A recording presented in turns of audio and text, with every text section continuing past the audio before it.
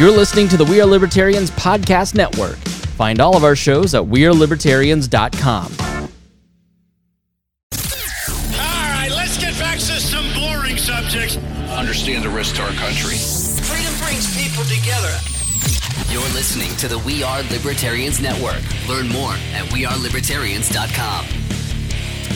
Welcome to We Are Libertarians. My name is Chris Spangle, and I am so glad to be here with you. If you are, well, tonight's Red Meat. We're going to pick on Elizabeth Warren and Medicare for All, and when we give you the details, you're just going to go, WTF. This is a bigger fantasy than, a voluntary society is more likely than this working. So it's just amazing. Socialists are always coming up with new crazy ideas, and we'll discuss that right after this. Warning, this show is for adults, produced by semi-adults. So the language is sometimes strong and offensive. I don't know what I said. Welcome to We Are Libertarians, where our goal is to help you sound smarter while talking to your friends. We examine current events from a libertarian perspective while treating modern politics with all of the irreverence it deserves. There has been lie after lie. We toss out the screaming heads, put people before political parties, and give context to the news to make you think. Now, here's our host, a 15-year veteran of politics and media, Chris Spangle. Hello, everybody. Welcome to the program. We are discussing Medicare for All and Elizabeth Warren's plan coming up. It's really unbelievable. You know, every time you think that the Democrats can't come up with something crazier, they certainly have. But we'll treat it with dignity and respect on the other side of these introductions. I want to say the man shaking his head no that he will not is our good friend Harry Price. Harry, how are you? You're going to have to, both of you are going to have to unmute if you want to talk in the program. Well, you know, I just want to make sure I didn't say something like inappropriate during the intro and other things, you know. I let you stay home. I allow it, and then this is how you repay me with your unprofessionalism. See, he can't have the button there. He also can't have it at home. That's exactly right. That is Reinhold. Reinhold's back. Reinhold will be on. I have not told him that, but he's going to be on a little more often because he's very well informed. And we're also going to soon have the Empress of Meme on, so stay tuned for that. She's very, very, very intelligent, and she runs the best Instagram page, Empress of Meme, like impressive meme, but EMPRESSOF meme.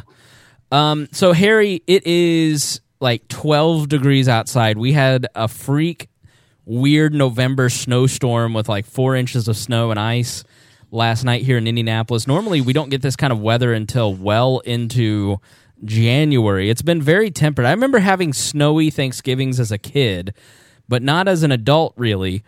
So Harry was just beside himself. He couldn't go out in the weather, and his new contract says that if it is below 20 degrees, he gets to stay home. So everybody's at Zoom, snug, nestled in their beds. And here we are. We're all online. So, Harry, I hope you have some comfy shoes on. First off, fake news. The contract does say that I don't have to come out under 20, but will come if all Chris has to do is turn the fireplace on. Okay. He refuses to turn the fireplace on. Okay. Well, as you know, I use premium hardwood, which is $5 for basically 3 logs at the local gas station. So that's a steep demand. So it's just cheaper to do it this way. Yeah, it was really, really freaking cold. Glad I upgraded to the newer Subaru. It took it like a champ.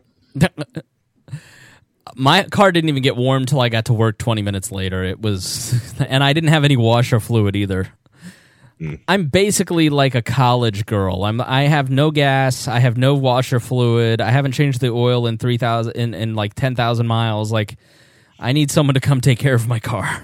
Well, at least you got the new tires. Yes, I have the new tires. They're about a year old, though. So, Did the brakes get fixed? I have new brakes. I have new tires. Yes, I almost forgot he never did those brakes. Oh, yeah. Sex is great, but have you ever had 4 new tires with new brakes? It's the best because you can drive like a maniac. But have you done new tires, new brakes with new suspension? No. I've never had a car that long. It usually blows up before I need suspension. I wonder why if you don't change the oil every 10,000. Shut I'm up. curious, right? We're not going to belabor the point too much. We're going to kind of get right into it tonight because we have a very information-packed show. Okay, so I'm going to do a Dan Carlin preface here. So, Dan's always good at kind of. So on this one, here's how I want you to think about the show. So there is a proposal by Elizabeth Warren. Basically, she put numbers to Medicare for All, which is basically socialized medicine in the United States. It's jam-packed full of information. We have notes, 16 pages long, thanks to Sam Schultz. They're unbelievably great notes, so you can kind of go check those out. There's all kinds of extra information that we just won't speak here on the program. You can check out kind of... when we do these kind of explainer shows where we give you the details of a news story, we really want to make sure that you get the information, from the sources what we're talking about, and then we react to those sources. We try to be journalistic in our approach in that we don't assume the story based on the ephemera of Facebook statuses and Twitter headlines. We try to actually dig deep and give you some research and make you sound smarter when you're talking about this stuff and give libertarian opinion on the news along the way. Now, sometimes in these explainer shows, it's very easy, like in the Kurds episode, where there's not a ton of notes. But when you have a plan that is going to basically reshape the entire economy and all of healthcare, and Elizabeth Warren puts it out and gives you specific details, there's a lot of information there. So what we're going to do is we're going to do this as long as we're going to try and not bore you with it. Because there's a ton of details that I want to give you because I think they're important details that really highlight the overarching philosophy that both Elizabeth Warren is trying to push and the philosophy that we are trying to push back with. So this may not be a terribly long episode tonight. We may do a part 2. If we go an hour and we're just exhausted with too many details, we'll just quit and then come back and do a part 2. But I just wanted to make sure that hey, there may be, in this episode, all of the information may not be in this particular episode. We're actually talking about doing an entire healthcare series around this, not just on this, but also what's the history of healthcare, that socialized medicine has been in the American political scene since Woodrow Wilson and his administration. A little bit before even. The HMO Act, obviously you had Medicare and Medicaid being created under LBJ. You had the HMO Act under Nixon that was greatly impactful that very few people talk about. And then also Obamacare. So we're going to do some history. We're going to talk about the more in-depth on some of the proposals, and then we're going to give you some libertarian alternatives to some of this stuff. But by criticizing her plan, we're hopefully going to get you to think differently about healthcare, which is incredibly important. Now, all of this work is funded by our patrons, and so if you are a fan of We Are Libertarians, or if you learned something from this show, then you can thank all of our patrons. You can find out more at wearelibertarians.com. But we especially want to thank our $100 a month contributors, starting with Craig DaCosta, who I saw was in Boston recently, one of my favorite towns. I think it was Boston. Somewhere on the East Coast. I was jealous that where he was and where I was not.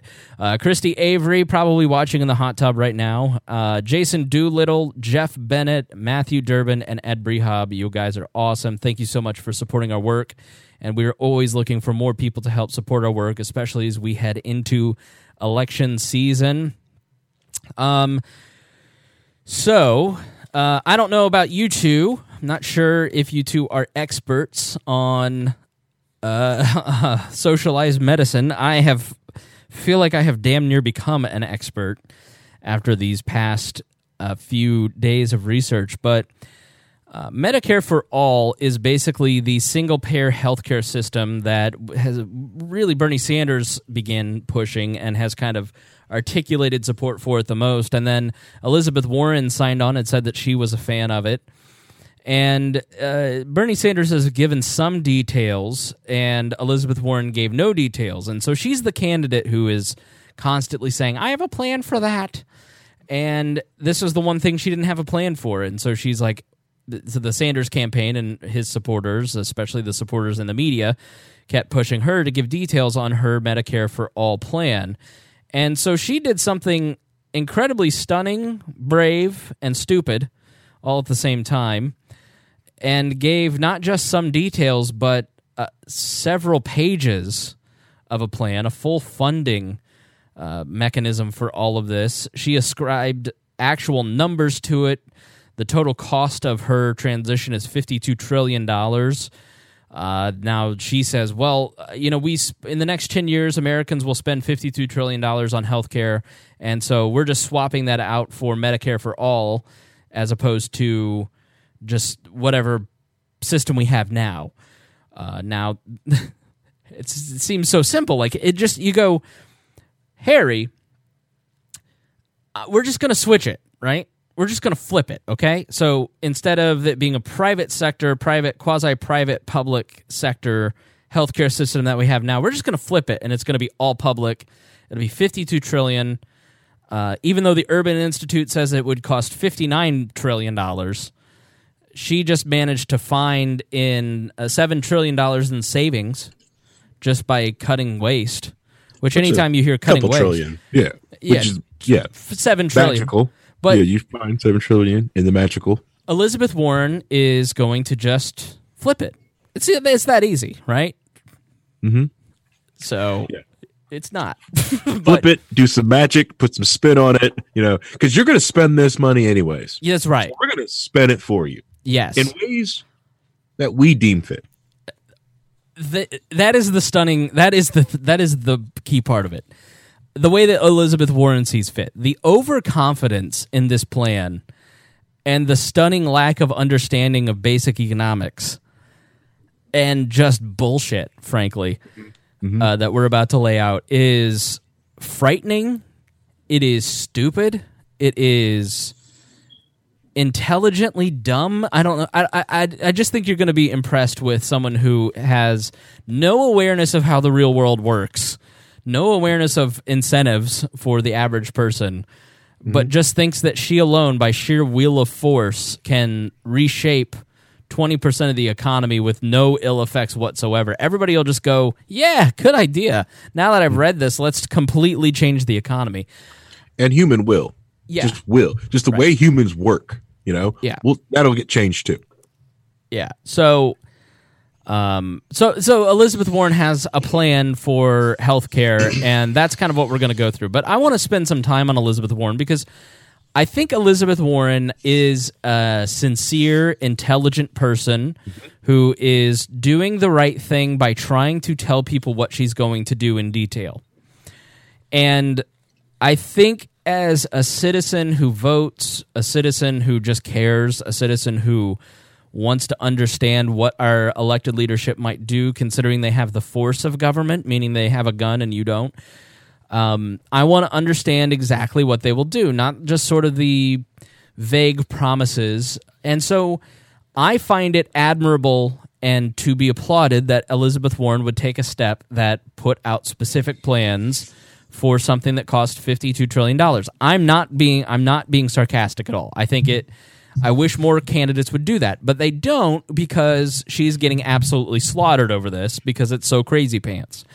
And so Bernie Sanders rightly just says, well, we're going to do it. We're going to change the economy. We're going to make the rich pay for it. And everybody goes, yay. But then when you actually get into the details of what Congress might work through, it's just not that simple. So I do applaud her for having the guts to put her neck on the line when she's a potential front runner and put out something so specific, because I really do think in the day and age of the websites with 4 bullet points, and that's the extent of their plans for America, it is courageous that she took a step. Do you or do you not agree with me on this?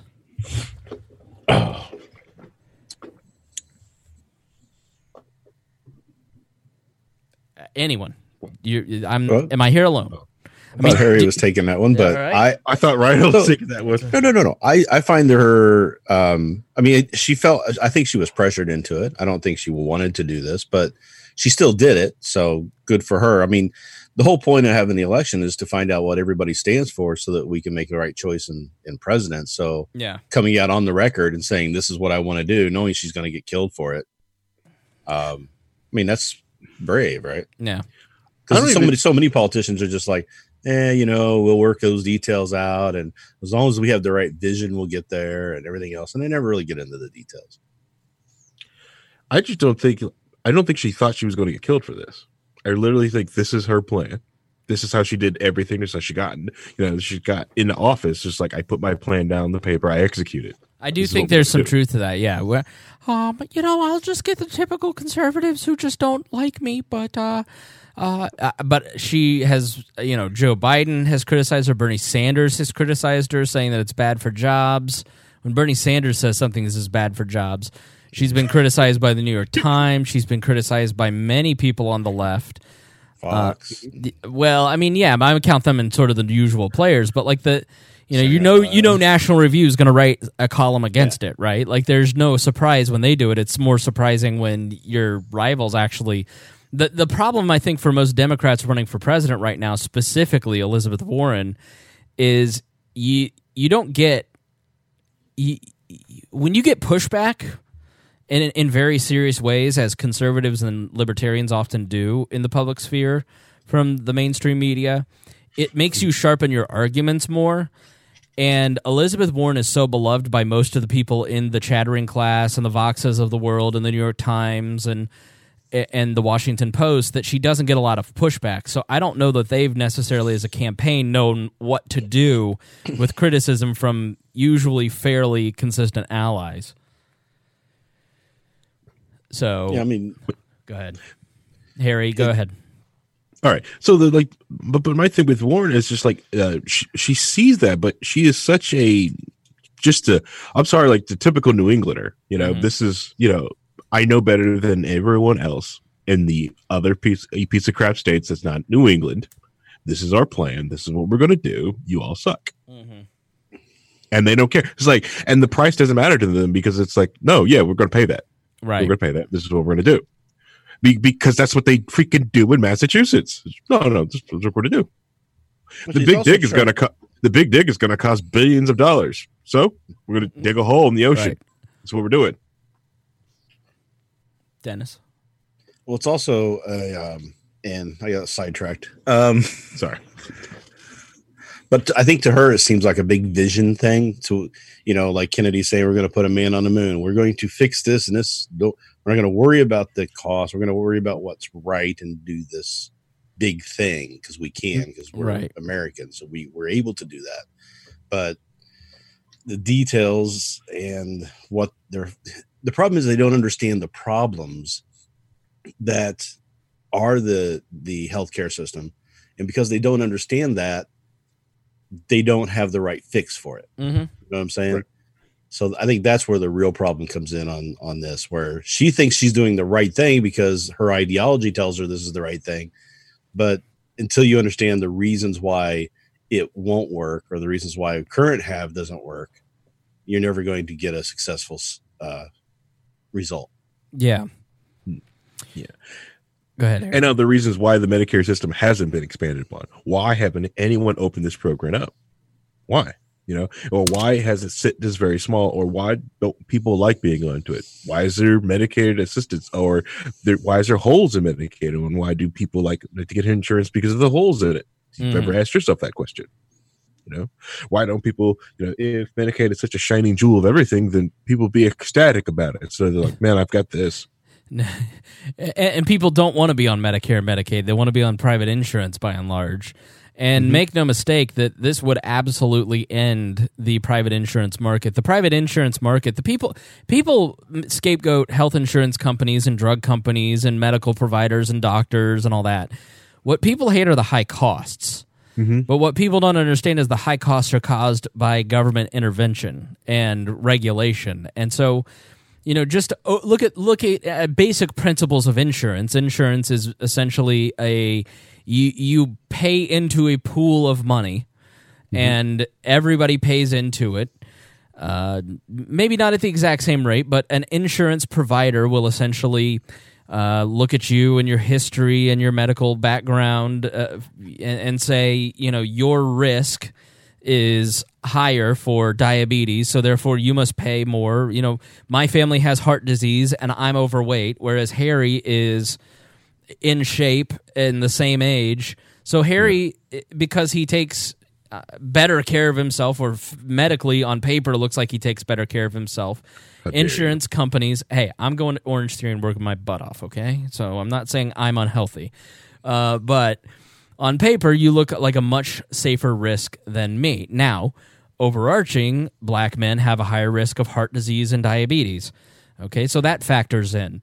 But you and I are the same age. You're of a healthy weight. I'm of a non-healthy weight. So you'd pay into the pool a little less than I would. Now, Dennis is significantly older than both of us. Many, many, many decades older than Harry and I. I'm just kidding, Reinhold. But no, you're actually true. But because he is older, he would pay more than I would pay. So a health insurance market essentially functions that way. So it's based on where you live. It's based on many different factors. If you want to know more, watch About Schmidt, the great movie with Jack Nicholson, and it explains insurance to you very well. And as the government moves in, now basically you take from the pool when you need resources from the pool, right? And so the markets kind of function based on need and risk, and it just kind of, I don't know how to describe a market without seeming cliche, I guess, because what the left has done such a good job of is making a lot of our arguments sound cliche. But what happens is there's risk, right? So there's risk to the company in insuring you. What happens with a government-backed market, as we've seen with student loans, is that there's really no risk. There is you take out of the pool what you need to, and then we'll find the money from somewhere, usually just by inflating the currency through printing money at the Federal Reserve. So the problem is that if you have a public option, or worse, you have a Medicare for all single payer system, then there is no price competition because there is no risk. You will just have many, many more users using things, and there is no, you have to be covered. It's not even a choice. You're covered. And so there's no risk to the government. They just pay. They find a way to pay for it. And so cost just massively spirals out of control. And the problem is that when you set up systems, as they're trying to set up, and they have set up, where a lot of the government public option plans are paid for by private insurance markets or private taxpayers, you have or through taxes on corporations or wealthy individuals, those people start canceling their private plans and put more people onto the public option, and so therefore the private markets just sort of atrophy very quickly. They run out of resources to function because you've redistributed the wealth from the private plans to the public plans. Did I make sense with all of that? Was I clear enough, do you think? Yeah, I think you were clear. Okay. And there's some stuff to add to that too, because one of the problems with doing this type of solution, right, to the problem, the healthcare problem, is that you're paying into the pool. You're usually paying into the pool based off your risk. So if you choose, some of that risk is stuff that you can't do anything about, but some of that risk is stuff that you can do stuff about, whether you're overweight, whether you eat the right types of foods, you keep a healthy lifestyle, you work out, that sort of thing, choosing to smoke or not to smoke, those types of things. So that determines how much you pay in. When you get into a program like this, a government program, everybody pays in based off of some other determination factor, right? Mm-hmm. So you start getting politics involved in into the system. And when you get politics involved in the system, you're going to end up with, well, the poorer people shouldn't pay as much as the rich people because rich people can afford it. And therefore it doesn't matter what lifestyle you choose, you're going to be taken care of, and somebody else is end up paying for it. Right. And that's where the moral hazard gets pulled away. It removes all incentive for you to be a responsible consumer because you have no fiduciary interest in making sure that you take care of yourself because somebody else will pay for it. Correct. And that's why like people will take these ridiculous majors in college because whatever, Right. someone will pay for it. You know, you exported the risk and you moved it down the line to make other people pay for it. It's what the United States government's very good at. The other thing is blowing things up. But Yes. Yeah, just look at our debt. That's, you know, how much our kids and grandkids will be paying for that. For our good time that we're paying for right now, that we're experiencing right now, that's going to be paid for by somebody else. Yes, you heard of And- the great time that we're all having. So horrible. all right, so this is technically close to what we're doing too, but this one thing I have, this question is, I need Ryan Holding into this, right? Because in my lifetime, I've watched the national debt just grow crazy, right? And I remember I did a podcast talking about how crazy the number $1 trillion is, like how crazy, ridiculous. You don't really understand what $1 trillion really looks like. Mm-hmm. And now we're just throwing the word trillion around like it's nothing. Yeah. We're almost talking 100 trillion. You know, we're talking $59 trillion. Do you guys realize how much that money that is? You know, it's just crazy. You know, last year the GDP increased $1 trillion and our debt increased $1.3 trillion. Now, anybody can do the math on that and find out how we're doing well as an economy right now, supposedly. It's because we're just borrowing the money and putting it into the system. You just can't let sustain Trump that. win, can you? You just got to shit on his economy. This isn't Trump though. This has been going on for years and years. Obama did the same thing.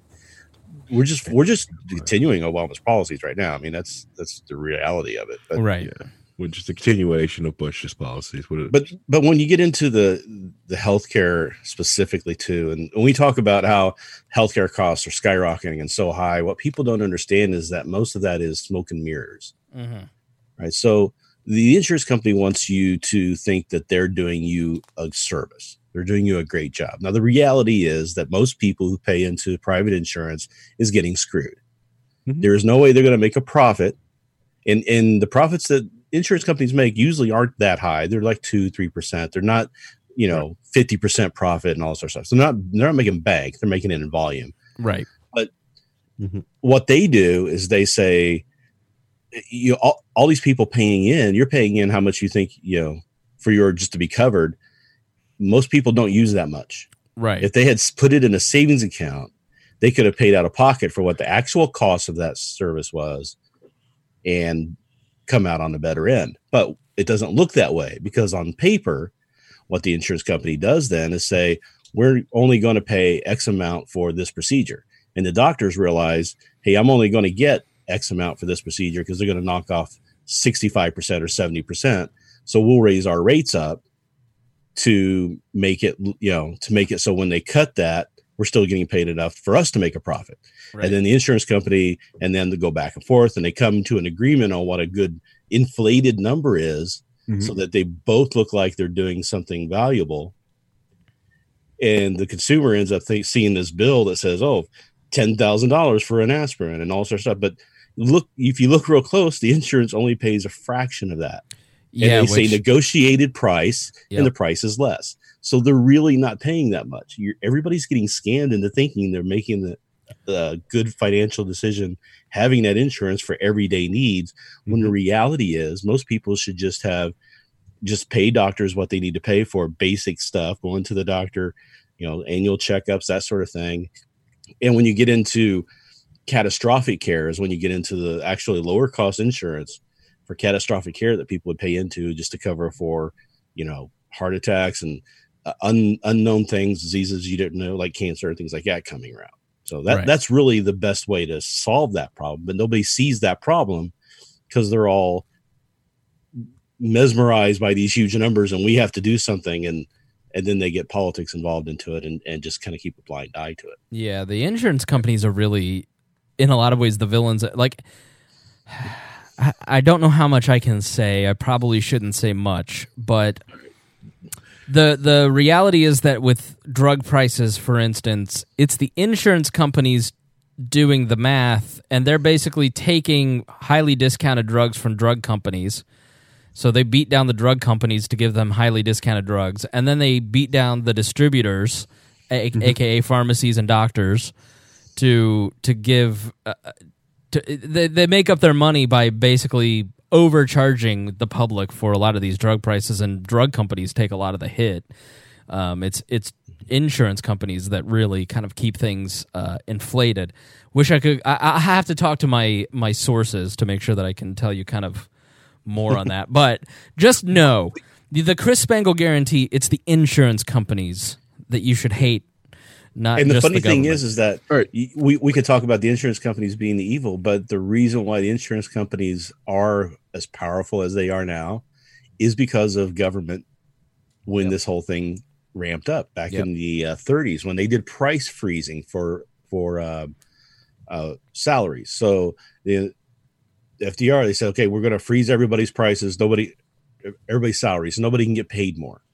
Well, companies wanted to have, they wanted to go still get the better people and entice them some way. So they said, hey, we'll just start paying for your, we'll just buy you health insurance and you won't have to pay anything and we'll take care of it for you. And that's how businesses got into the insurance game.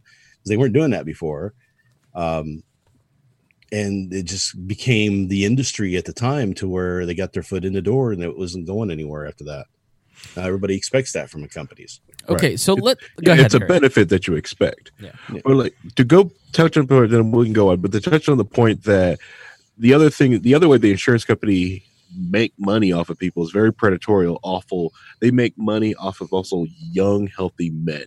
A lot of men purchase health insurance and they never go take a yearly checkup. They just do not and will not until something's drastically wrong with them in their 40s. But they've been paying for health insurance up until their 40s. Yeah. Every month, send that check in and never do anything with it. It's just like, nope, that's what my job has. And then when they get a spouse, they pay for their health insurance, they pay for their spouse's health insurance, and they still do not go to the doctor.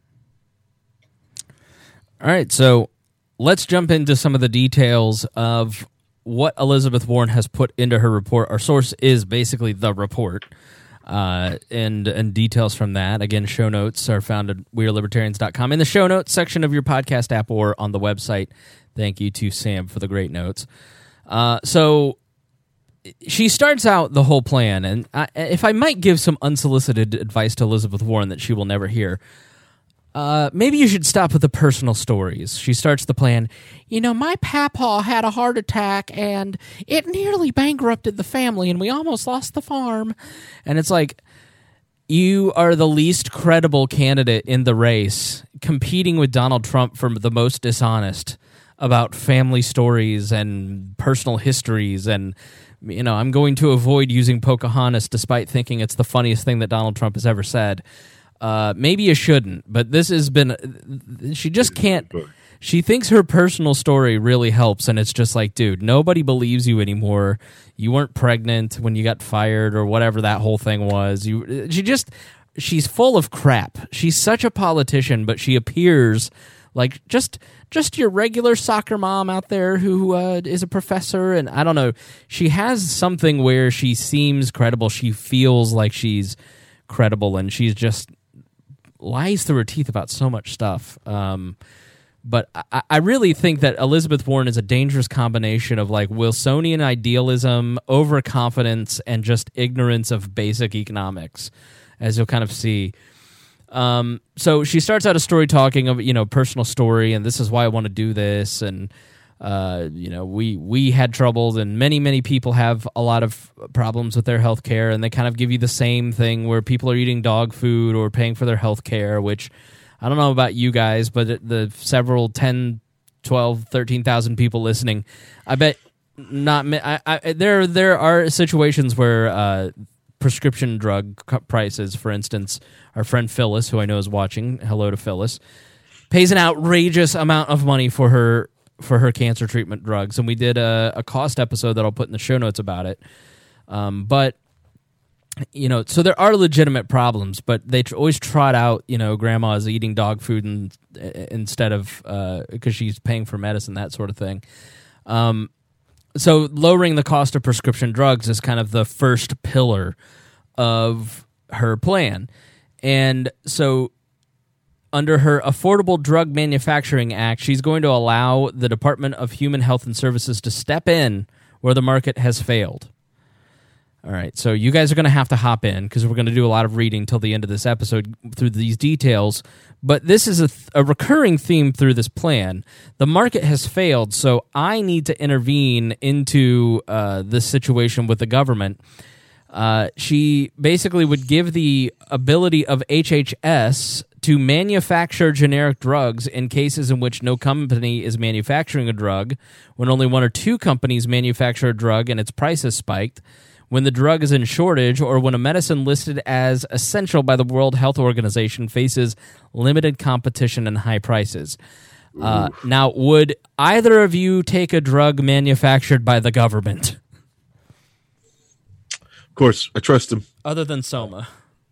I trust them completely. They make sure my water is clean to drink. So, yeah, I can trust in The that. roads are well paved. Yeah, roads, well Lines of your paved. BMV are short.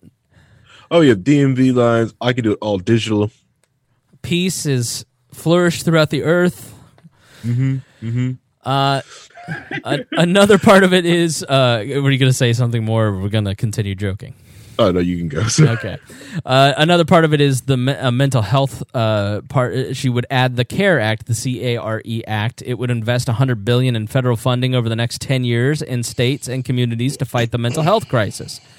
It gives Red direct flag law, gun confiscation in the back door. It gives directly to first responders, public health departments, and communities on the front lines of this crisis so that they have the resources to provide prevention, treatment, and recovery services for those who need it most. I've heard this before. Oh, wait a minute. Yes, that was the education system. Right. Uh-huh. Yeah, it would invest $100 billion over 10 years, and then it would they wouldn't keep that money flowing into local communities, and they wouldn't be cripplingly dependent on federal funding, would they? Right. And also you get to the point where they say, well, we're giving you this money. We have some conditions now. Yeah. You need to do this, and you need to do it this way, and the way we say. Here's where you're a small thinker, unlike Elizabeth Warren. Education is so much better than the 1970s when the DOE was created. So yeah, because test scores, you can see the graph, and I don't know. To me, it seems like it's going in the opposite direction we want it to. But well, again, that's your small. Who thinking, am I? Right. Yeah. I mean, I'm just a person who's read facts. Right. Yeah, Yeah, you're a it's racist. racist. Racist Reinhold. It also works to strengthen our addiction treatment infrastructure, expanding access to medication-assisted treatment and ensuring treatment programs and recovery residences that they meet high standards. The government loves to impose standards and fines, and they love to tell you what you have to do through mandates and then never fund those. And Elizabeth's plan would help hold drug manufacturers accountable for pushing powerful and addictive drugs that contribute to the epidemic, the opioid epidemic. Now, they help create. Which the government helps create, right? So, protecting access to health care in rural communities. Medicare for all will mean access to primary care and lower health costs for patients and less uncompensated care for rural hospitals, helping them stay afloat. Elizabeth will create a new Medicare designation for rural hospitals that reimburses them at a higher rate and offers flexibility of services to meet the needs of their communities. Elizabeth will also strengthen antitrust protections to fight hospital mergers that increase costs, lower quality, and close rural facilities.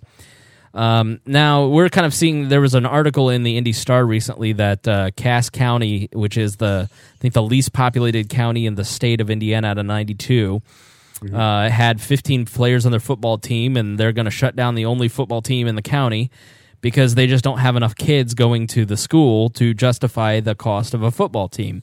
So what you're seeing in rural communities is that people in the millennial and Generation Z, and presumably whatever comes after that, are moving out of these rural communities, and they're not replacing that population. And so healthcare, if you have a market-based system, they're not able to keep up and keep the best doctors, and and that's pretty typical in a state like Indiana. People who are from an hour or two north or south typically come to Indianapolis to go to Methodist or IU or not Wishart, or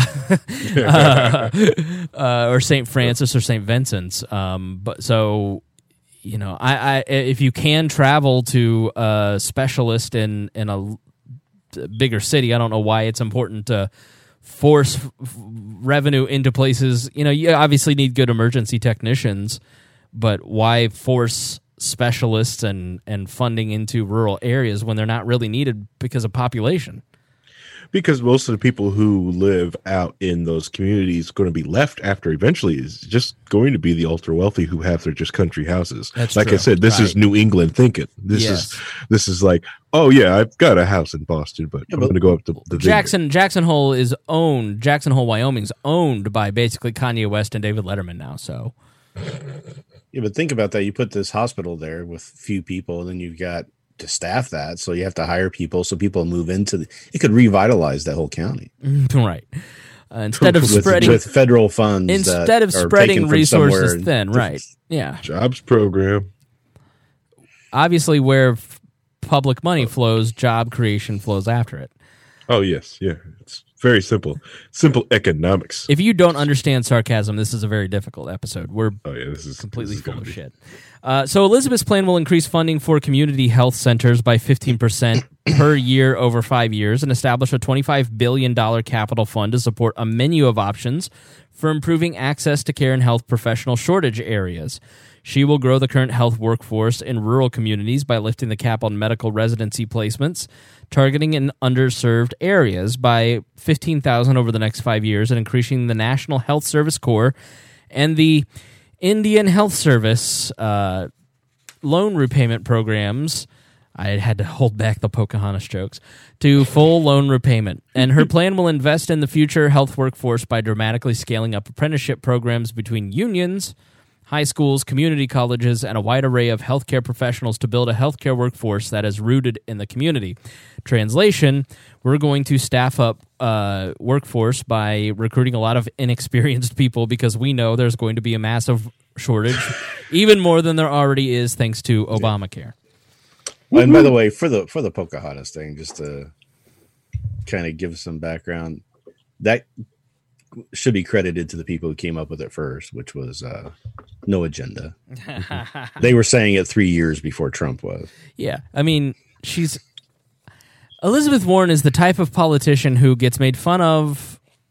We've done an episode on it. I'll see if I can find it in the show notes. I'll put in the link in there because Harry and I have covered it.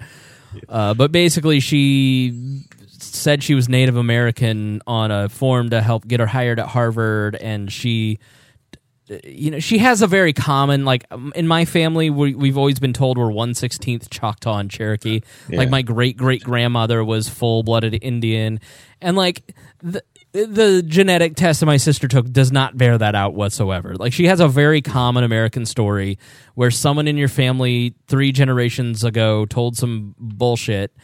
And so I get that, but like at the same time, like, don't double down and add your family chili recipe to Pow Wow Chow and run on office on it, and and then release that you're 1/20/24th, like 1/2024th Native American. Like, the memes were so savage. Yeah, the 1/1024 memes. I've made a few myself. It was pretty hilarious. It was the funniest day of memes in a long time. I mean, it was brilliant. But I mean, I kind of feel for her a little bit, but she brings it on herself. She had don't make that your identity. Make your identity. I never understood this with people. It's like, you're you.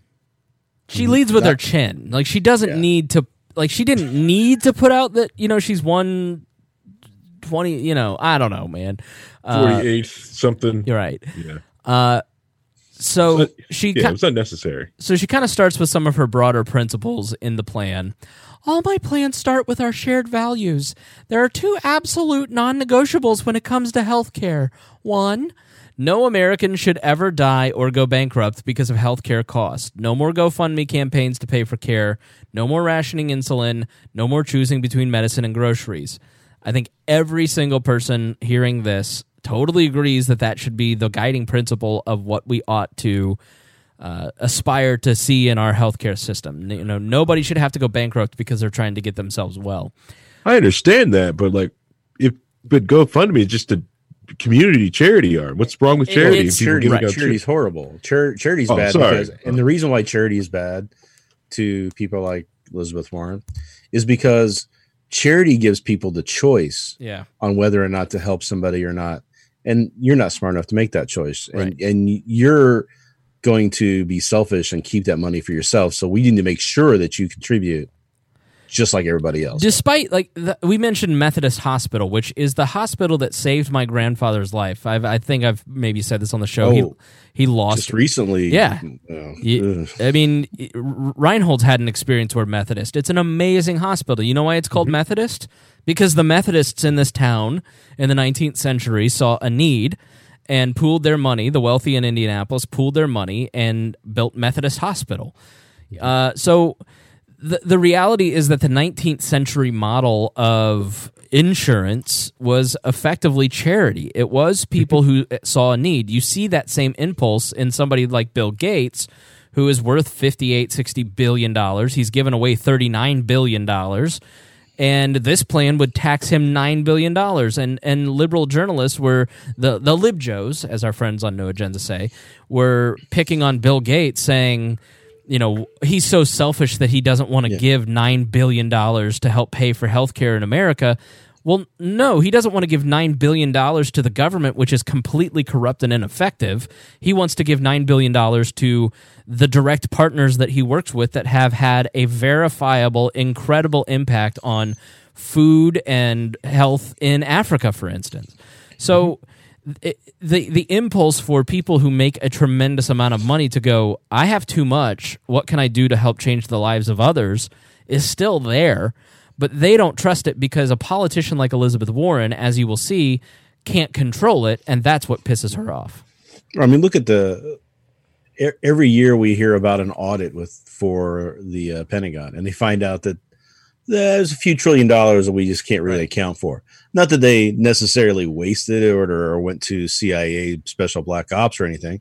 Just kind of don't know what happened. It's right. somewhere. So when you hear $7 trillion will be saved in Elizabeth Warren's plan by cost savings and effective streamlining, like, okay, all right.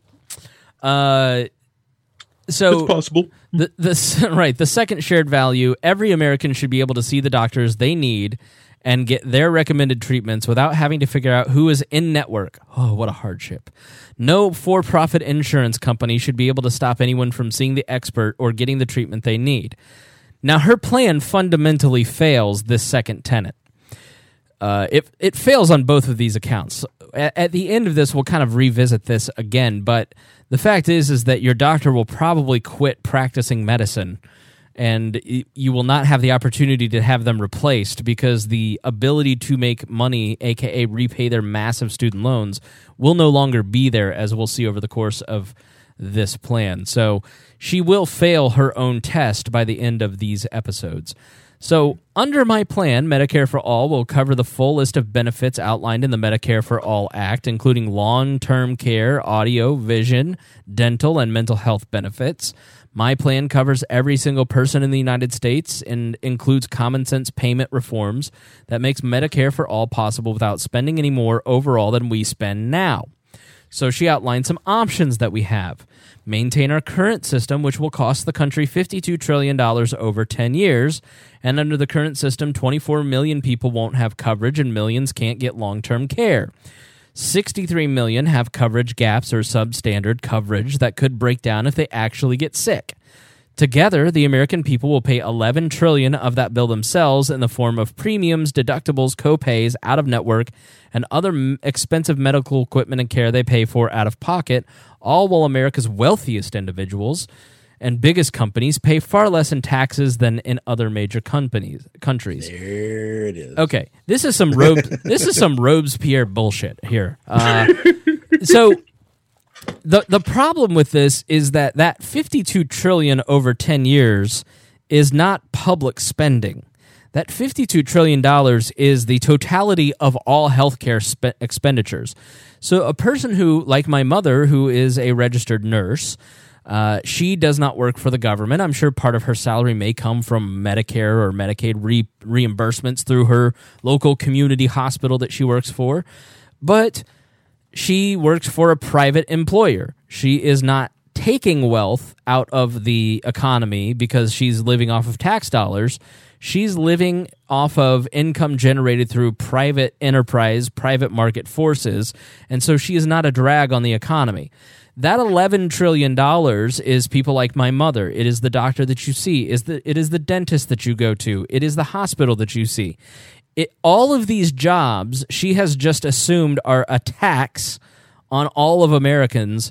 She basically is making an option one here, the leap, that if you have to pay anything regarding your medical care, it is a tax on your life, which is fundamentally stupid because that's not how it works.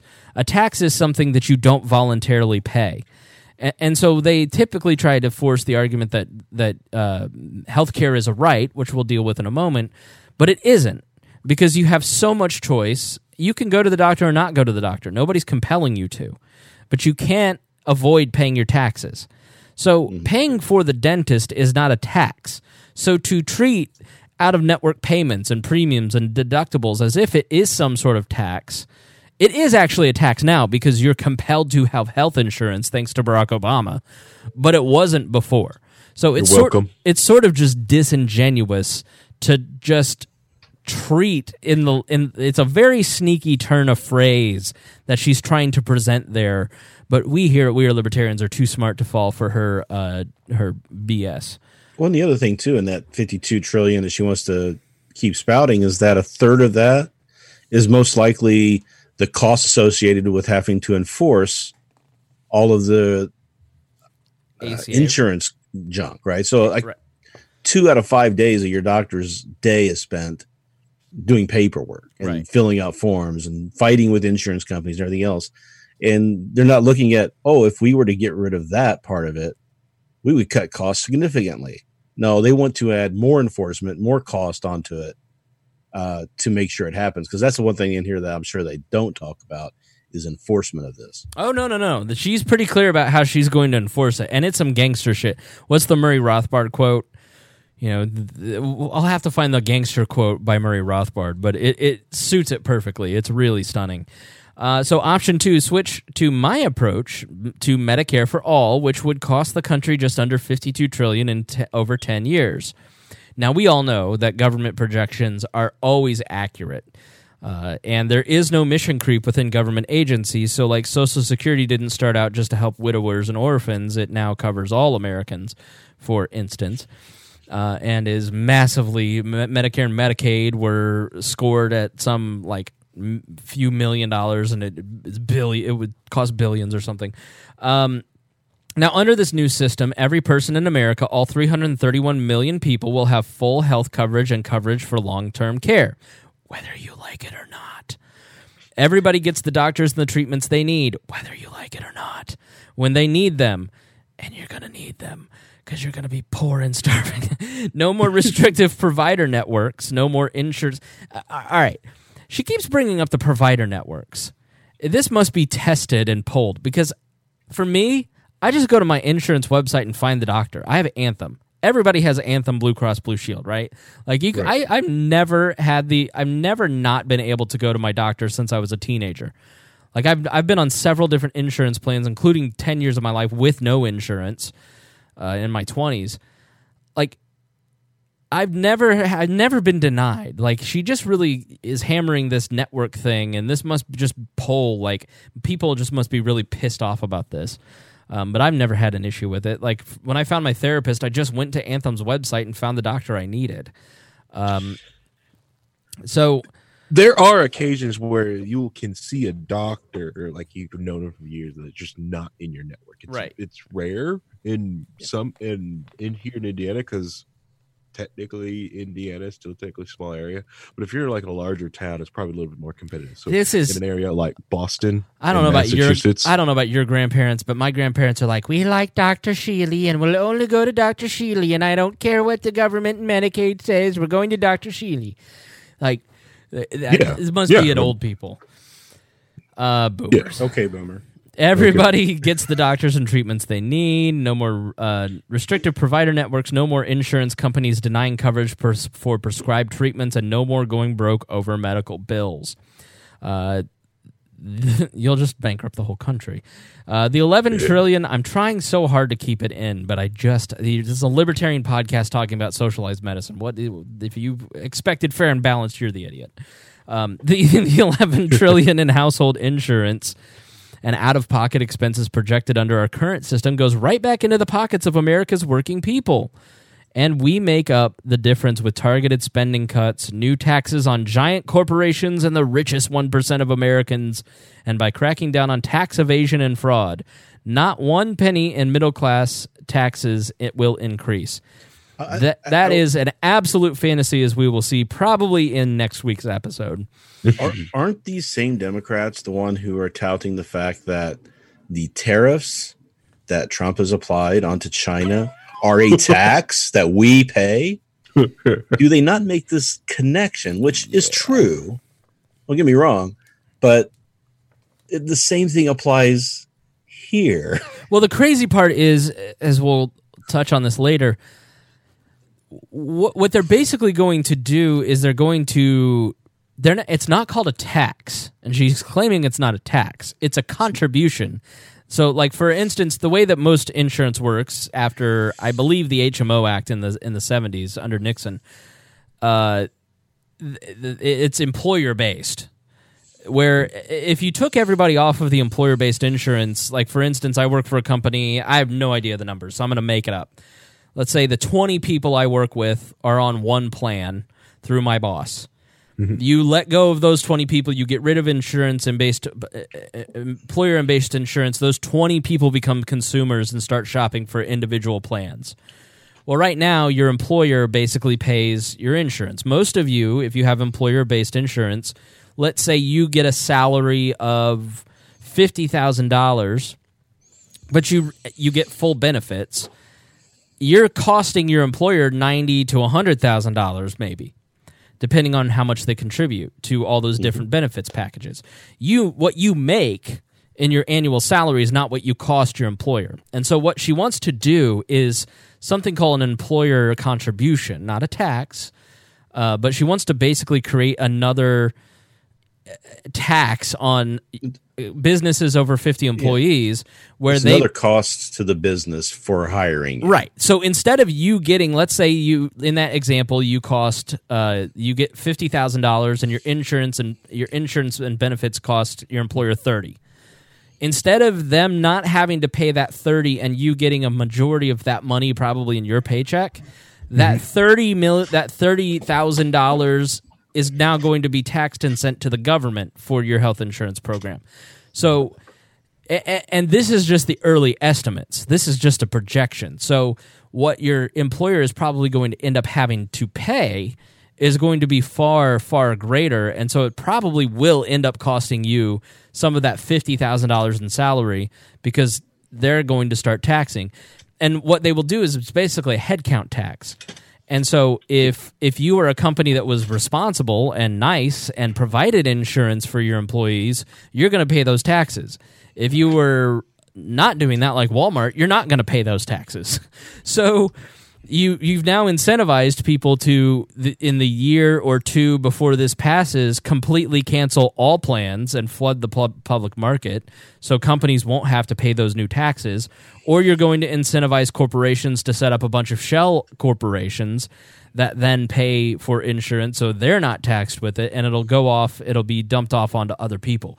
So you already see in just the beginning stages of her plan, the gaming of the system that people will actually do, and how it is going to actually tax employees. Because if you look at the capital gains cut, why is the economy so good right now? People have the ability to hire because they have more capital. So unemployment is low. If you add another hundreds of thousands of dollars, several percentage points of taxes, you raise basically, I think I read that it was going to be 37%. Capital gains right now is 25%. It's going to go up to 37% under this plan. You will have effectively cut off all foreign investment in the United States. You will have people fired across the board for a myriad of reasons, but mainly they can't afford it. And in that head tax, let's say you have 20 employees and every person cost you $30,000 to the government. Mm-hmm. Well, the lowest in what they're going to do is they're just going to say, well, we need to shed jobs, so we're going to fire the lowest income employees first to save that $30,000 head tax a year. And so what you're going to do is the very people that you are trying to craft a plan for, you're going to hurt because you're going to get those people fired first, much like the minimum wage proposals that we often see. So, it will end up being not just a tax on the middle classes, but the lowest classes, the lowest income classes specifically, which in turn only increases drug sales and the opioid problem. When people are out of work, things are not good. Jail population absolutely go up because people will go steal. And this was all figured out back with HR 25, the fair tax, right? So they figured out that everything that we buy right now, every product, every service, because of the payroll taxes and the corporate taxes and all the taxes that are on businesses and everything else, they're passing that on down through the chain of all the different hops that go through there, and it ends up the consumer paying 30%. 30% of everything you pay right now is a tax that you don't see. It's a hidden tax. Same thing is going to happen here. Yeah. So and it's going to. Oh, sorry. It's going to also drive to get companies to just stop hiring. You're just going to have a big major corporation where the core group is going to work for the actual corporation, and many temps. Oh yeah, there's going to be a lot of contracting going on. Yep. Mm-hmm. Yep. And yeah, it's going to. So no middle class tax increases. The $11 trillion in household expenses back in the pockets of American families. That's substantially larger than the largest tax cut in American history. And so what they're claiming is that $11 trillion in medical savings will be saved, but you're going to pay. It effectively turns out that it's about $326,000 per American for this plan. If you don't think that you're going to suffer some consequence, you just can't slow the economy growth. You can't decrease the economy by 10 to 20% and not expect it to affect every American. It's insane. Well, you can't tax the middle class if you destroy the middle class. That's because exactly there's no right. middle class jobs. Right. So let's go on to the cost of Medicare for all. Now, she's asked the top experts to consider the long-term cost of her plan to implement Medicare for all over 10 years. Donald Berwick, one of the nation's top experts in the healthcare system improvement, who ran the Medicare and Medicaid programs under Obama, and Simon Johnson, the former chief economist at the IMF and a professor at MIT. Their analysis begins with the assumption of a recent study by the Urban Institute and then examines how the cost estimate would change as certain new key policy choices are applied. These experts conclude that her plan would slightly reduce the projected amount of money that the U.S. would otherwise spend on healthcare over the next 10 years while covering everyone and giving them the vastly better coverage. So she wants to reduce insurer administrative costs. This is, I think, the most unironically funny part of this. She wants to reduce insurer administrative costs by basically putting them out of business. Incredibly, insurance companies spend a whopping $350 billion on administration costs annually, and then in turn push huge additional administration costs onto hospitals, doctors, and millions of other health care professionals in the form of complex billing, and then in turn drive up costs incurred by employers as they attempt to navigate the complexity of providing their employees with insurance. So Elizabeth Warren is mad at health care companies and employers and insurance companies for spending so much on administrative costs. Mm-hmm. Would anyone want to venture a guess why they spend so much damn time on administrative costs?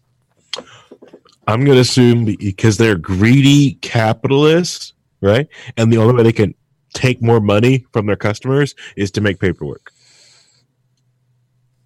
You're right. This episode is going to be bad for people who can't get sarcasm. Yeah. It's a jobs program, right? Right. For intersectional gender non-binary people. So no, the reason they spend so much damn money is compliance because of government regulation. What's that word, HIPAA? Have anybody ever heard of that? I love HIPAA. HIPAA's great. HIPAA. How many times have I signed a HIPAA form in the past 2 years? Right. I've been going to a lot a lot of doctors' offices over the past 7 years Mhm. for a variety of reasons. And yeah, there's a lot of paperwork that we have to fill out, and it gets a little annoying. And it's just boomers that make this, Well, and the worst part is that all your records are supposed to be digital now, so they should have digital copies of all that stuff already. Yeah. Yeah, in my record that should be passed around to all the different doctors. I shouldn't have to fill out a packet of paper every time I go to see a No, different bro. Google's But- Google's been secretly collecting that. It's on its way. They just But Ryan call the CIA and let them. how would have- you want them to transfer that That's right. information? Because a lot of those people would probably try to fax it. How can you fax a stick, right? A USB stick. Oh, they'll try. You've seen people try. It's not. I'm gonna fax you the hard drive. Where do I stick it? Oh man, Oh, man. it's just amazing because, like I said, I've spent a lot of time in the healthcare industry over the past 7 years, and it's fun. The fun thing is though, I mean, the doctors have been wonderful and great.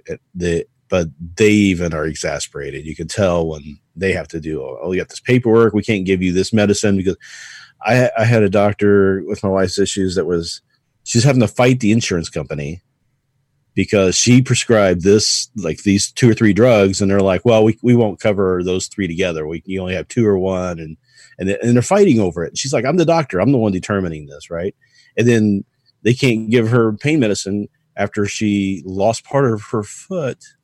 Because, well, the opioid crisis and the government says we can't do that now. Right. So the government is determining whether or not the doctor, and we said this before when the whole Obamacare thing came around, and I said this back when Hillary Clinton was trying to do the same thing back in the 90s, that as soon as you let the government involved into the medical industry, they're going to try to make decisions for you. And I don't want the government, which is in effect everybody else who doesn't know anything about me and my life telling me how to handle my health care. Right. That should be my decision with my doctor. Everybody else can just screw off. Yikes. Sorry. No. Little I was ranty. yikesing something else. Just That Reinhold. yeah. Medicare for All will save money by bringing down the staggering administrative costs for insurers in our current system by destroying the companies. As the experts I asked to evaluate my plan noted, private insurers had an administrative cost of 12% premiums collected in 2017, and while Medicare kept its administrative cost down to 2.3%. My plan will ensure that Medicare for All functions just as efficiently as traditional Medicare by setting net administrative spending at 2.3%. So, next, comprehensive payment reform. Under my approach, Medicare for All will sharply reduce administrative spending and reimburse physicians and other non-hospital providers at current Medicare rates. Now, does anybody who's ever interacted with any government agency within the sound of my voice truly believe that a government-run program, a bureaucracy that will control 20% of our economy, will sharply reduce administrative spending and reimburse physicians and other non-hospital providers in a timely manner? Anyone? If Also, anybody let can me add- show me the proof of that actually ever happening. And the only time The number one cause of crime in Florida is Medicare fraud, by the way. and you always get pointed to this too on the people on the left say, well, look at the low cost of Medicare, the low administrative cost of Medicare. It's lower than regular insurance. Like, yeah, because you're fudging the numbers because it's the government program, because they're borrowing money. They don't have to, and they're using force that of course you can manipulate and say whatever you want. But when you look at what really happens is the people who are getting screwed too much by Medicare, they just quit taking Medicare. Right. Yeah, they're going to be doing it under the table. We're going to have, just like we have with the drug war and prohibition and everything else, is when you eliminate, you try to over-regulate something, it's just going to go a black market, and good luck. Yeah. So her plan will also rebalance rates in a budget-neutral way that increase reimbursements for primary care providers and lower reimbursements for overpaid specialties. So let me rephrase that in a non-reedy way. She's going to rebalance rates that increase reimbursements for primary care providers, but lower reimbursements for quote unquote overpaid specialties. So, AKA, if you want to take that extra 2 or 3 years of college and spend that extra money to try and become a person that makes $2 to $3 million because you're an anesthesiologist, the most deadly and dangerous position in medical care, or a heart surgeon, she's going to make sure you don't get paid as much. So what incentive would those people have who, why not just become a lawyer? Why deal with all this bullshit? Why would anybody who wants to become a doctor deal with any of this? Become a politician. That's where the money's at. Right. Well, she's the richest candidate in the race other than Donald Trump. She's worth $12 million, by the way.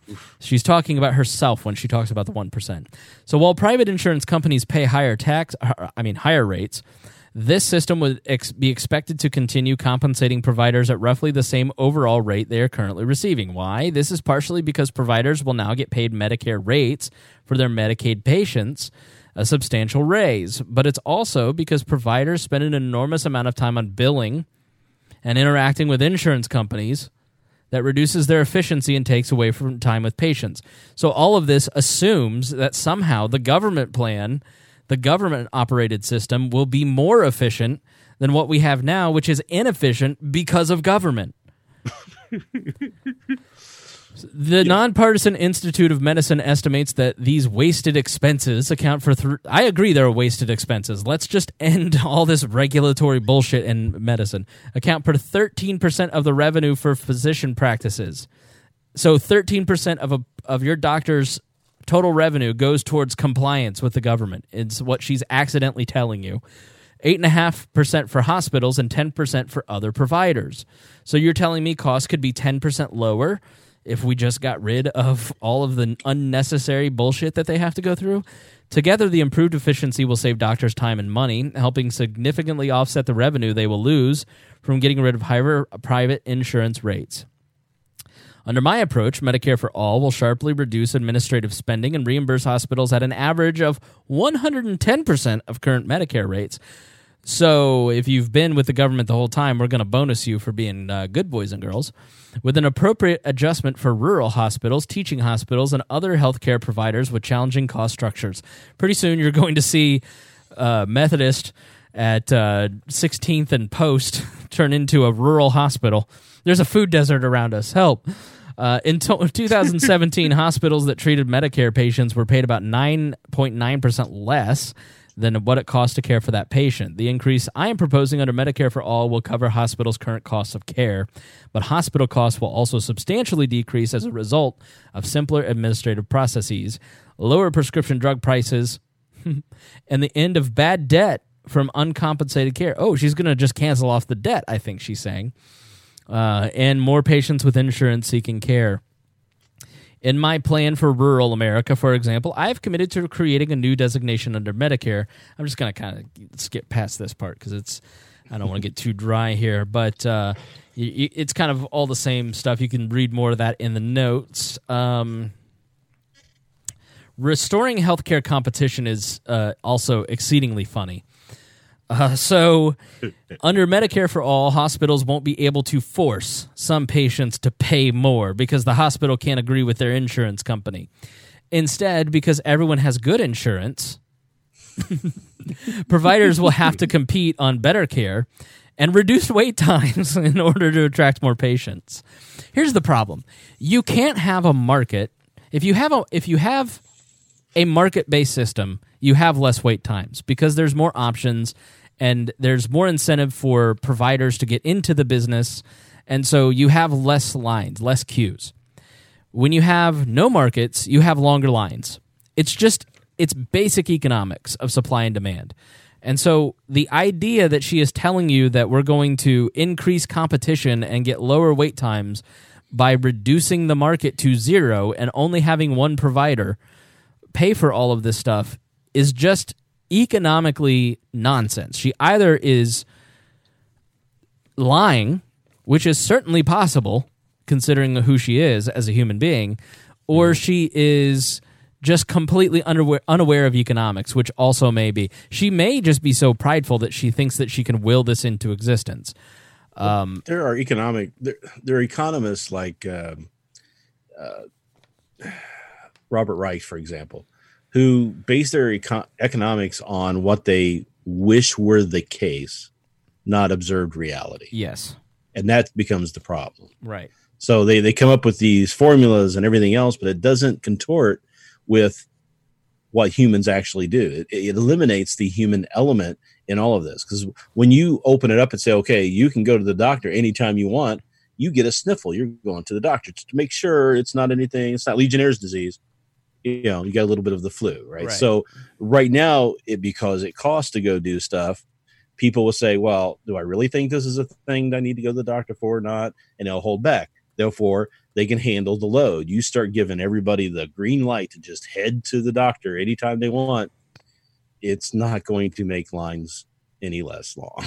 Right. Yeah, because resources are scarce and they have other uses. So if you make it all free, then you take away everything. And meanwhile, you know that the doctors are going to be so well compensated, and the nurses and all these people in the industry are just going to get so much money that they're going to be a flood of new people wanting those jobs. Right. Yeah. Oh yeah, that's what I want to do. Do it the general public.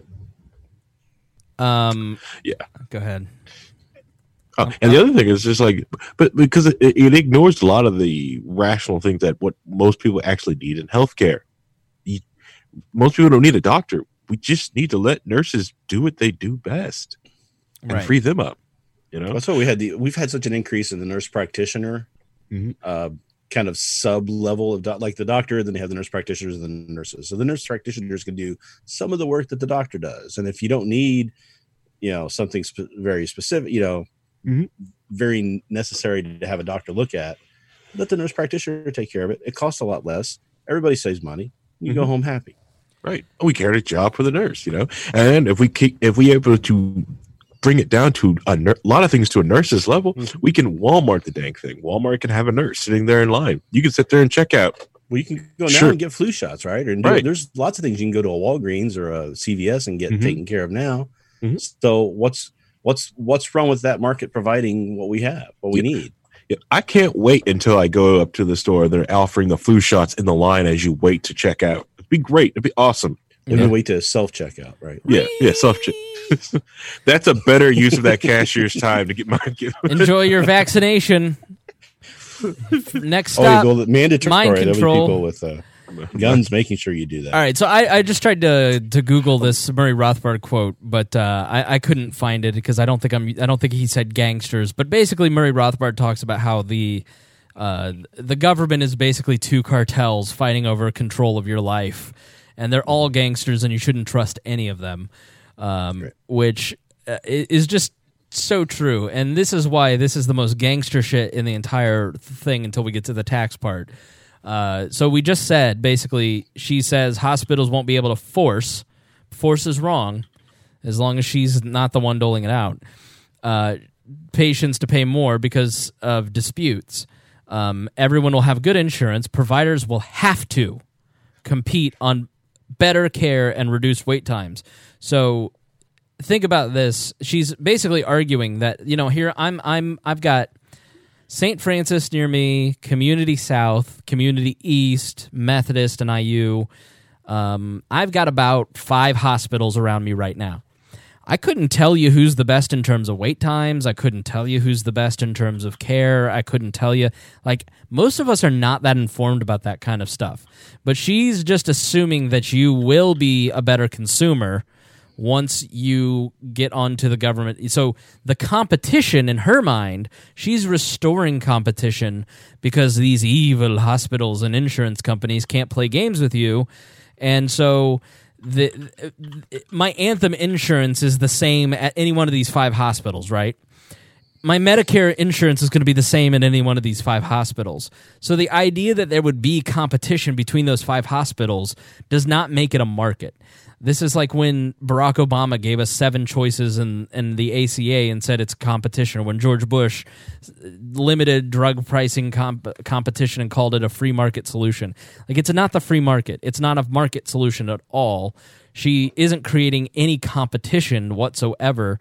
She's, in fact, deleting competition because there's only a monopoly on care here. And in reality, one or several of those 5 hospitals are going to go out of business or be completely short-staffed because no one will actually become. But she will make sure providers will have to compete on better care and reduce wait times. It's mandatory that you have shorter wait times, even though we've created the scenario. See, we've created the game, and then we're mad at how you play the rules, and so we can blame you. Really what you get out of government and politicians like Elizabeth Warren is they're an abusive ex. They gaslight you. They create the games and the rules, and then when you don't follow through in the way that they like, they blame you for being the problem.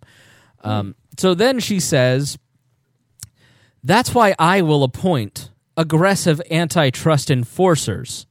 Enforcers, the woman says, to the Department of Justice and Federal Trade Commission and allow hospitals to voluntarily divest holdings. Okay. She's going to hire aggressive enforcers to allow hospitals to voluntarily divest holdings to restore competition to hospital markets. All right, this is so stupid. I mean, that phrase is so stupid. My brain hurts from reading it. It has force and voluntary and compliance, all with it, and free market competition. What? No wonder. Like, I feel crazy. Like, I feel gaslit. She's every bit as much the authoritarian as Donald Trump is. Like, I don't care what anybody says.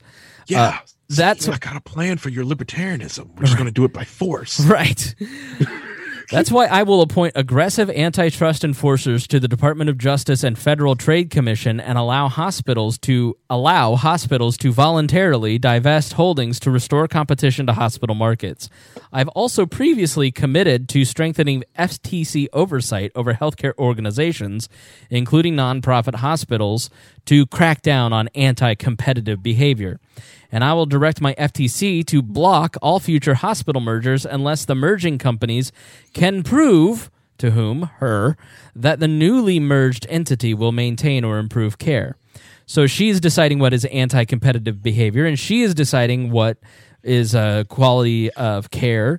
She is making the decision on who can do what with their property. If you grew a healthcare business and want to merge with somebody else, it's up to her whether or not you did a good enough job and whether this makes sense for her wishes. This is the most authoritarian paragraph that I have read since reading 1984. I mean, this is insane. So she truly believes that she has all the right answers, that she is going to take this plan to Congress. They're going to go, great idea. You know, all those lobbyists and healthcare industry workers that they had to hire because you people will not stop regulating us, I'm sure they'll just rubber stamp all this, and you'll get to single-handedly create a healthcare system to the way that you think operates best. Just like the Consumer Protection Bureau, which I'll put in the show notes, our episode on that, Harry. If you remember that episode, which was a couple years ago almost at this point, the Consumer Protection Bureau basically turned into a liberal slush fund where Elizabeth Warren's hand-selected cronies were cracking down on conservative-leaning bankers and hedge fund managers, and it was basically a corrupt organization that she had instituted in the Obama administration, and it was just a complete joke. It didn't protect consumers. It didn't protect you and me. It protected her and her friends from the opposite side of the aisle politically. Now, hilariously, Mick Mulvaney is in charge of it still. Yeah, and this is what she's trying to also do to medical. Yeah. The whole idea, like, if the World Health Organization deems your medication that you created as essential, and there's not enough of it, we will deem that we can now make a generic of it. Thank you for your patent. Yeah. Oh, No. But they completely, Harry. At one point during this, she says, "Your patent is worthless if I decide so." Yeah. So here's the best part about all of this, Which I'm down for because patents are stupid. But keep going, right? All right, fuck you, Reinhold. No, You're you're keep fine. talking to me. Harry. But the worst part about all this is that they haven't learned a thing from the election of Donald Trump. At all. Because here we have, and maybe not in the way you think that most people would say that phrase, but if you're going to put the government in charge of something, especially something this volatile in your life and making decisions for you and determining this and setting rules on that, that only works if that person is you and you're wholly wonderful and you're the angel that you think you are. But what happens when Donald Trump gets into office? Somebody you despise who doesn't respect all of that and decides to change it or run it in a corrupt way, or some other Democrat gets in and changes it, or there's never, you're never going to be in a position where someone terrible cannot get into government, because that's kind of the way the government works and the way politics works. So all you're doing is taking a program that has some issues and we like to fix and giving it to the people who are the least capable and most corrupt to run it.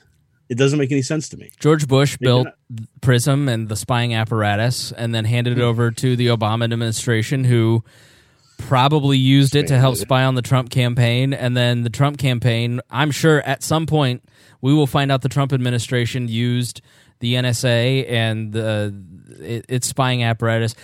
They probably can't, because those people hate those people. But we know Obama was using the IRS to go after political opponents. So the bigger you build the government, the more tools you're giving to the person that hates you. Yeah. So it's like, as crazy as they went over his election and was just mind-gobbed, just freaked out about it, I was just waiting for that aha moment where they would say, maybe we shouldn't give the president or we shouldn't give government this much power, because then one really corrupt individual could just screw us all. The Democrats have gone the opposite way. They want to massively increase. I mean, Kamala Harris and Elizabeth Warren are begging for more executive power, basically saying, fuck you. I'm going to do with the office whatever I want. Way more than Barack Obama ever did. Yeah. It doesn't make any sense to me. Like where's this moment of enlightenment going to come? I was just waiting for it. It never happened. Well, Reinhold, the president is like the country's dad. You've got to listen to dad. Right. Yeah, especially when dad's beating mom and drinking too much, right? Now, beating mom, you mean the Statue of Liberty? Oh, so I had a couple more pages that I wanted to do tonight, but I think we're kind of I think it's a good stopping point. We're sarcasmed out a little bit. Yeah, like we got 17 more pages to do next week, so this may be a 3-parter. My goodness, he did such a good job of the notes, but man. So yeah, that is the beginning. That is part 1. There will be a part 2, maybe a part 3 on this. I just think it's so rich and deep that the benefit of the Warren campaign is that she is actually putting to paper so much of this liberal thought that has been floating around for the last 10 years, and we get the ability to analyze it. So if you see anything on there about Medicare for All, send it our way, editor at We Are Libertarians. Any final thoughts, Harry? One, it is. Remember the last time the government decided to touch anything really at all? I was just going to say heart, medical, but everything the government touches is usually junk. And I'm proud of Elizabeth Warren for not trying to, she fudged some of the numbers, but we are talking about speculative numbers of the system of gigantic piece of the economy that had no one really has any grasp of what it is, because it's a gigantic marketplace. So the idea that you can think you can manipulate it with, some magic wand or handle, I'm impressed as the simple fact she put pen to paper and said that this is, if I was going to do it, this is how we do it. Right. I'm impressed, because the one thing it's always hard to argue with any of those most quote unquote progressives is they won't put their ideas on paper and say, well, that's not mine. I'm not that. Well, here you go. Thank you. This is all I wanted. Tell me how you were going to do for this. Cool. Now I can debate this. I can tell you how this is wrong and this is going to work. Thank you. So, and that's why it's so hard to debate them. That's why anyone you ever feel like it's hard to debate them, stop debating them and then just try to get specifics of what they're trying to debate. Put it down on paper. Yeah. Yep. Reinhold? That's it. Yeah, like I said before, I've spent a lot of time in the medical industry as a consumer for the past 7 years, and it is clear that some of these people just don't really understand what is going on and what the issues are. They want to make political points. They want to score in some way, but they don't want to take the time to actually go out and learn and listen and find out what the real problems are. So it just gets to the point of why are we listening to these people trying to do any of this stuff, and why would we give them the power to do it? And that's pretty much it. And just before I kick it over, I want to make sure to remind everybody to get on the Discord, where Harry and I kind of spend a lot of time hanging out. And thanks for the warning.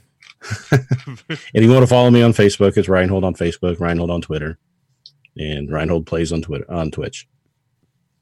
All right. I'm doing actual plugs. I haven't done that in a year.